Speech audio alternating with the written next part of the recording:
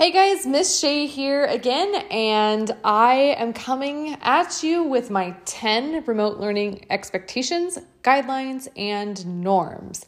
So next week on Monday, we start really diving into our remote learning, distance learning, and I want you guys to be prepared and know what to expect and what I expect for that remote learning. So the first one, get your assignments done in a timely manner. Make sure that you are checking portals, Google Classroom, and your email daily to make sure that you're not missing any assignments. Teachers will be communicating through those 3 ways. It's also important, we will be sending a weekly email out to your families, to your parents, but it's important that you take on the responsibility to check for yourselves as well. As middle schoolers, it's time to step it up and again, take responsibility, advocate for yourself and your learning, and make sure that you are the one who is in charge of that. The next, number 2, be engaged in the task at hand. So it's easy to get distracted when you're at home, when you're using digital learning platforms, but make sure that you are really staying engaged what the assignment is that you are working on. Along those lines, make sure that when you are posting assignments or responding to prompts, things like that, that you are responding specifically to this prompt. In assignments, they're not meant for social time. There is time that we will be able to connect more on a social level. But with your assignments, you really should be doing your best work, even though you're not in the classroom, and making sure that you are turning in things that pertain to that specific assignment. Number 3, be professional. So you are a professional student. That is your current occupation. So we are expecting that you act like a professional student, even in this distance learning circumstance. That means make sure you are dressed appropriately for class. When we're doing Zooms and things like that, we can see what you're wearing. So make sure that you are wearing something that would be appropriate to be seen by your teachers and your classmates as well. Also make sure, again, along with the being engaged with the task at hand, that your responses on your assignments are professional. They are going towards your grade, so make sure that you are putting your best foot forward and you are really showing an example of what you know and your thoughts and ideas. Number 4, be safe. We are using digital learning platforms a lot more, and you probably have a lot more access to being online while you're at home. We put in place restrictions on our computers at school through our network.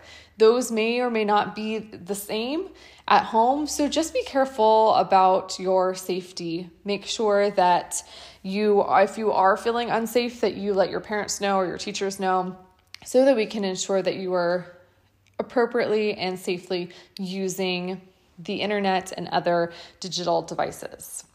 Number 5, ask questions. Please ask questions, whether it be about the content or it be about our digital learning situation. Ask questions. We may not be able to answer everything, and that's fine. We will try our best to give you an answer or get you an answer, but make sure that you're asking questions. If you're not asking questions, then we can't answer them for you and we can't help clarify things that might be unclear for you. Number 6, reach out. So in addition to asking questions that may pertain more academically, reach out if you are having trouble. This is a really hard time intellectually, mentally, emotionally, socially, and it's really going to take your responsibility to reach out to other people when you're having a hard time. Again, reach out to your parents, your friends, your teachers, if there's anything that we can help you with to make this go smoother and to relax some of that anxiety that you might be feeling right now, please reach out. Again, we don't know if we haven't heard from you.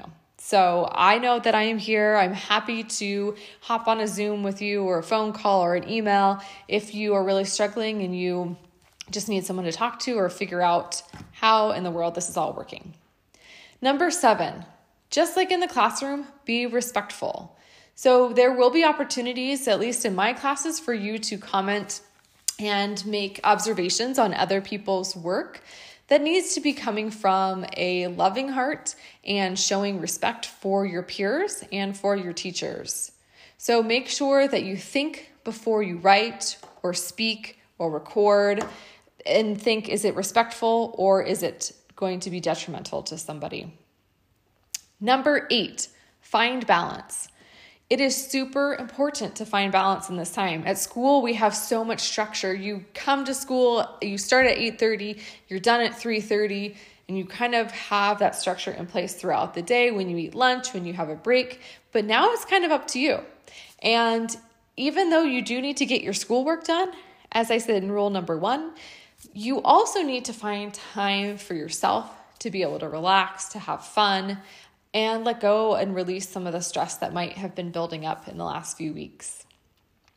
Number 9, part of that balance is being organized. I really recommend that you come up with a schedule. In fact, I'm working on a schedule that will work best for me as a teacher so that I'm using my time wisely to get things done that I need to get done, to get your assignments posted, to get your assignments planned, but also making sure that I allow myself time to take my dog for a walk or go for a run, things that I know that I need in order to stay mentally healthy and keep my emotions in check in this stressful time. And number 10 is to be thankful. I know this might not really sound like a rule or expectation or guideline that you would have thought of, but I think it's really important that we keep that gratitude in mind. There are so many schools in our country, in our world, in our state, in our city that don't have the opportunity to continue learning through distance learning. And I know I have said this before, but it's something that we should really be grateful for. There are schools that may end up losing the majority of their summer because they have to make up their classroom time. And fortunately for us, because we can do distance learning, that might not be something that we have to do. So I think being thankful and seeing those silver linings and seeing the good things that are coming from all of this, people coming together, being able to spend more time with family, being able to have a little bit of a break from school if school is a stressor for you. I hope that you can see those things there.